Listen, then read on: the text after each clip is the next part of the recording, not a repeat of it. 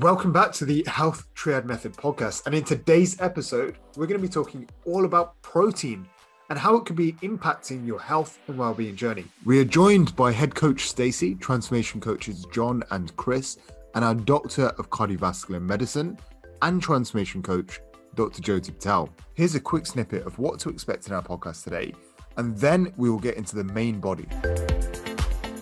It's not just a muscle building macronutrient. It's so important for health, for well-being, for thriving rather than just surviving. I think that comes up quite often where people are worried about this supplementation. And to be honest, I see whey protein and vegan protein shakes as part of our food rather than a sports supplement. So we're joined by the incredible team today, and we're going to be talking all about protein. This is one of the things that keep coming up with our clients. There's a lot of conversations around the misconceptions of protein. So I think it'd be really cool to tackle that today. I think another really good thing to discuss is how we can start to get more protein into our diet. And then I would like to talk about the benefits of protein.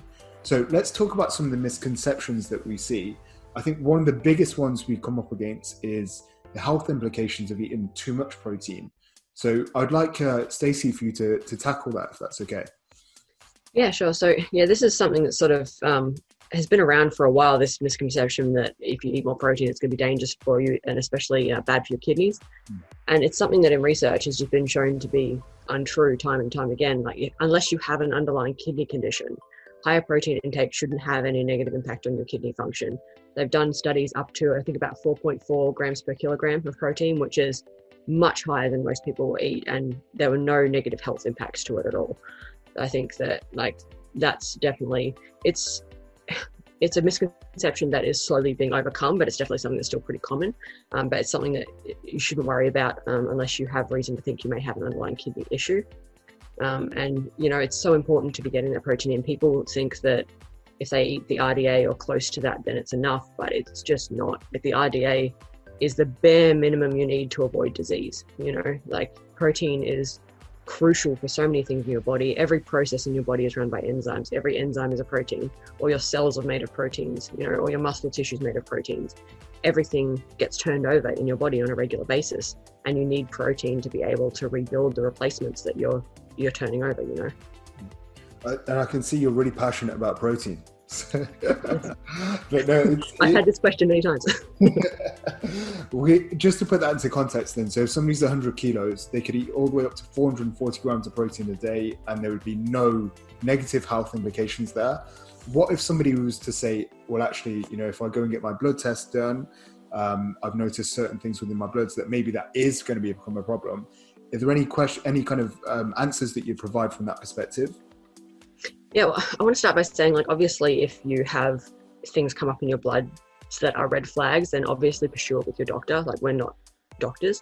But especially when it comes to kidney function on blood tests, so things like blood urea nitrogen or your urea content, your creatinine, and your glomerular filtration rate on your blood tests, those can be heavily impacted by things like a high protein diet. So if you have a high protein diet, you're going to have more protein turnover and so more urea produced. So your urea will likely be higher in a blood test. Yeah. Also, if you're training intensely and have more muscle breakdown and that sort of thing, that's going to have an impact. That's also going to impact your creatinine levels. So when you start getting into a lifestyle where you're eating higher protein, you're training regularly, maybe you're supplementing with things like creatine, those are all going to have impacts on, specifically on blood tests for kidney function that can make you lay slightly outside of what is the quote unquote normal range.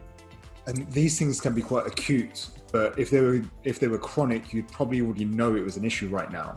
So you'd probably know that coming into a health journey that there are some of these underlying factors going on. So I think that's really, really helpful. One of the things that we always hear is that with protein, maybe you're going to get too big. I think specifically, John, if you could cover this, man. People talk about protein. Is it just for bodybuilders? Is it just for muscle gain? I think Stacey's already recognized that there's way more going on there with protein. But, with supplementation, for example, if we ask somebody to take whey protein, there's always that mindset that maybe this is just a supplement for bodybuilders. I'd like your kind of opinion and your thoughts on that. Yeah, that was I think everyone getting into a fitness journey or just understanding nutrition and protein think that, because I know I thought that when I first started as well. I was first introduced to it when I started training, and I never thought of just, having a protein shake just because it was good for getting a certain amount of protein in. I think we need to stay away from that and see whey protein as a food source and not something that's a negative thing. I get a lot of clients that say, yeah, I want to eat, I want to eat lean meat and all this kind of stuff, which you should focus more on that, but it's not a bad thing if you're trying to hit a certain target of protein to have a whey protein here or there. But it's not specifically for bodybuilders, it can be for anyone. And like Stacey said, it's extremely important for so many things within the body. Yeah, especially it's not just a muscle building macronutrient. It's so important for health, for well-being, for thriving rather than just surviving. I think that comes up quite often where people are worried about the supplementation. And to be honest, I see whey protein and vegan protein shakes as part of our food rather than a sports supplement. I think could easily just be labeled a food product these days. And we do see it in supermarkets more and more often now as well. So it's good to see that is kind of a divide that's actually being broken down. I would like to hear from you, Chris. You work with a lot of our clients and you must have the same sort of questions coming up, like how do we get enough protein into our diet, especially if we've started off and we've been tracking and we're seeing that we're very, very low in protein intake. How do we start to build that up and what kind of things can we consider? I think initially it's good to think about what is the total protein goal we've set, and then roughly how many meals and snacks we're looking to get a day, so we can get a figure of what we need to get in sort of per meal. And then we need to think about what sources are we looking at. Is it we're going to have obviously meat, fish, eggs, various yogurts now. Are we looking at vegan sources?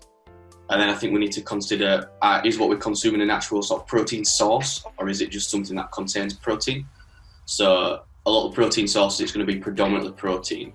So most of what makes up that food is going to be protein. So in terms of calories, it's not going to bring a lot with it. Whereas if we're looking at certain things, particularly things like nuts and beans, you've got to be wary that as much as they are a good source of protein, can carry a lot of extra calories with them too, with them being slightly high fat or carbohydrate based. So it's making you've got a nice wide variety, so you don't get bored. You're a good split of amino acids. But I think the main thing is convenience will play a part too, because it needs to be something you can regularly consume and get into your diet without struggling too much, and also not bringing a lot of extra calories with it too. Do you know what? I think one of the first things that you said there was really, really powerful, is actually understanding what is the total and how can you break that down into the day and how you can break that down into different meals. So it's really about pre-planning some of that stuff, because it's not a macronutrient that you're naturally going to get if you're not thinking about it, if you're not proactive in the approach. So everything you said there is really, really valuable. So thank you for sharing, Chris. Josie, would you mind just giving us a few of the benefits that you've seen with your clients when they've started to increase their protein over time? Maybe they haven't hit their specific goals and they've not been rigid with that, but they've started to make the changes. What kind of things have you seen with clients firsthand in terms of success? Yeah, so the biggest thing I've seen is the satiety level, so feeling fuller, which previously they might not have done.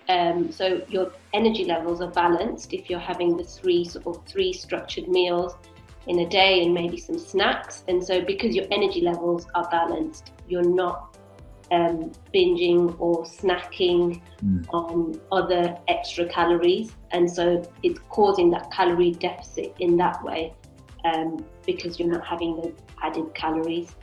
Yeah, I think that's really, really cool. So just by making a bit more of a conscious awareness of eating more protein, suddenly all these kind of cravings that they were having before start to disappear. And obviously on the back of that, if you're taking more control of this, your body composition is going to start to change and you're going to start to feel healthier, more energetic, but you're also going to see the changes physically too. And it's really just one simple thing that we can work on. I know that when we talked last time when we were discussing how to look at your diet, the things that you can start to focus on first and foremost, I feel that we were all in agreement that protein was probably one of the first things to actually almost master to achieve that long-term success.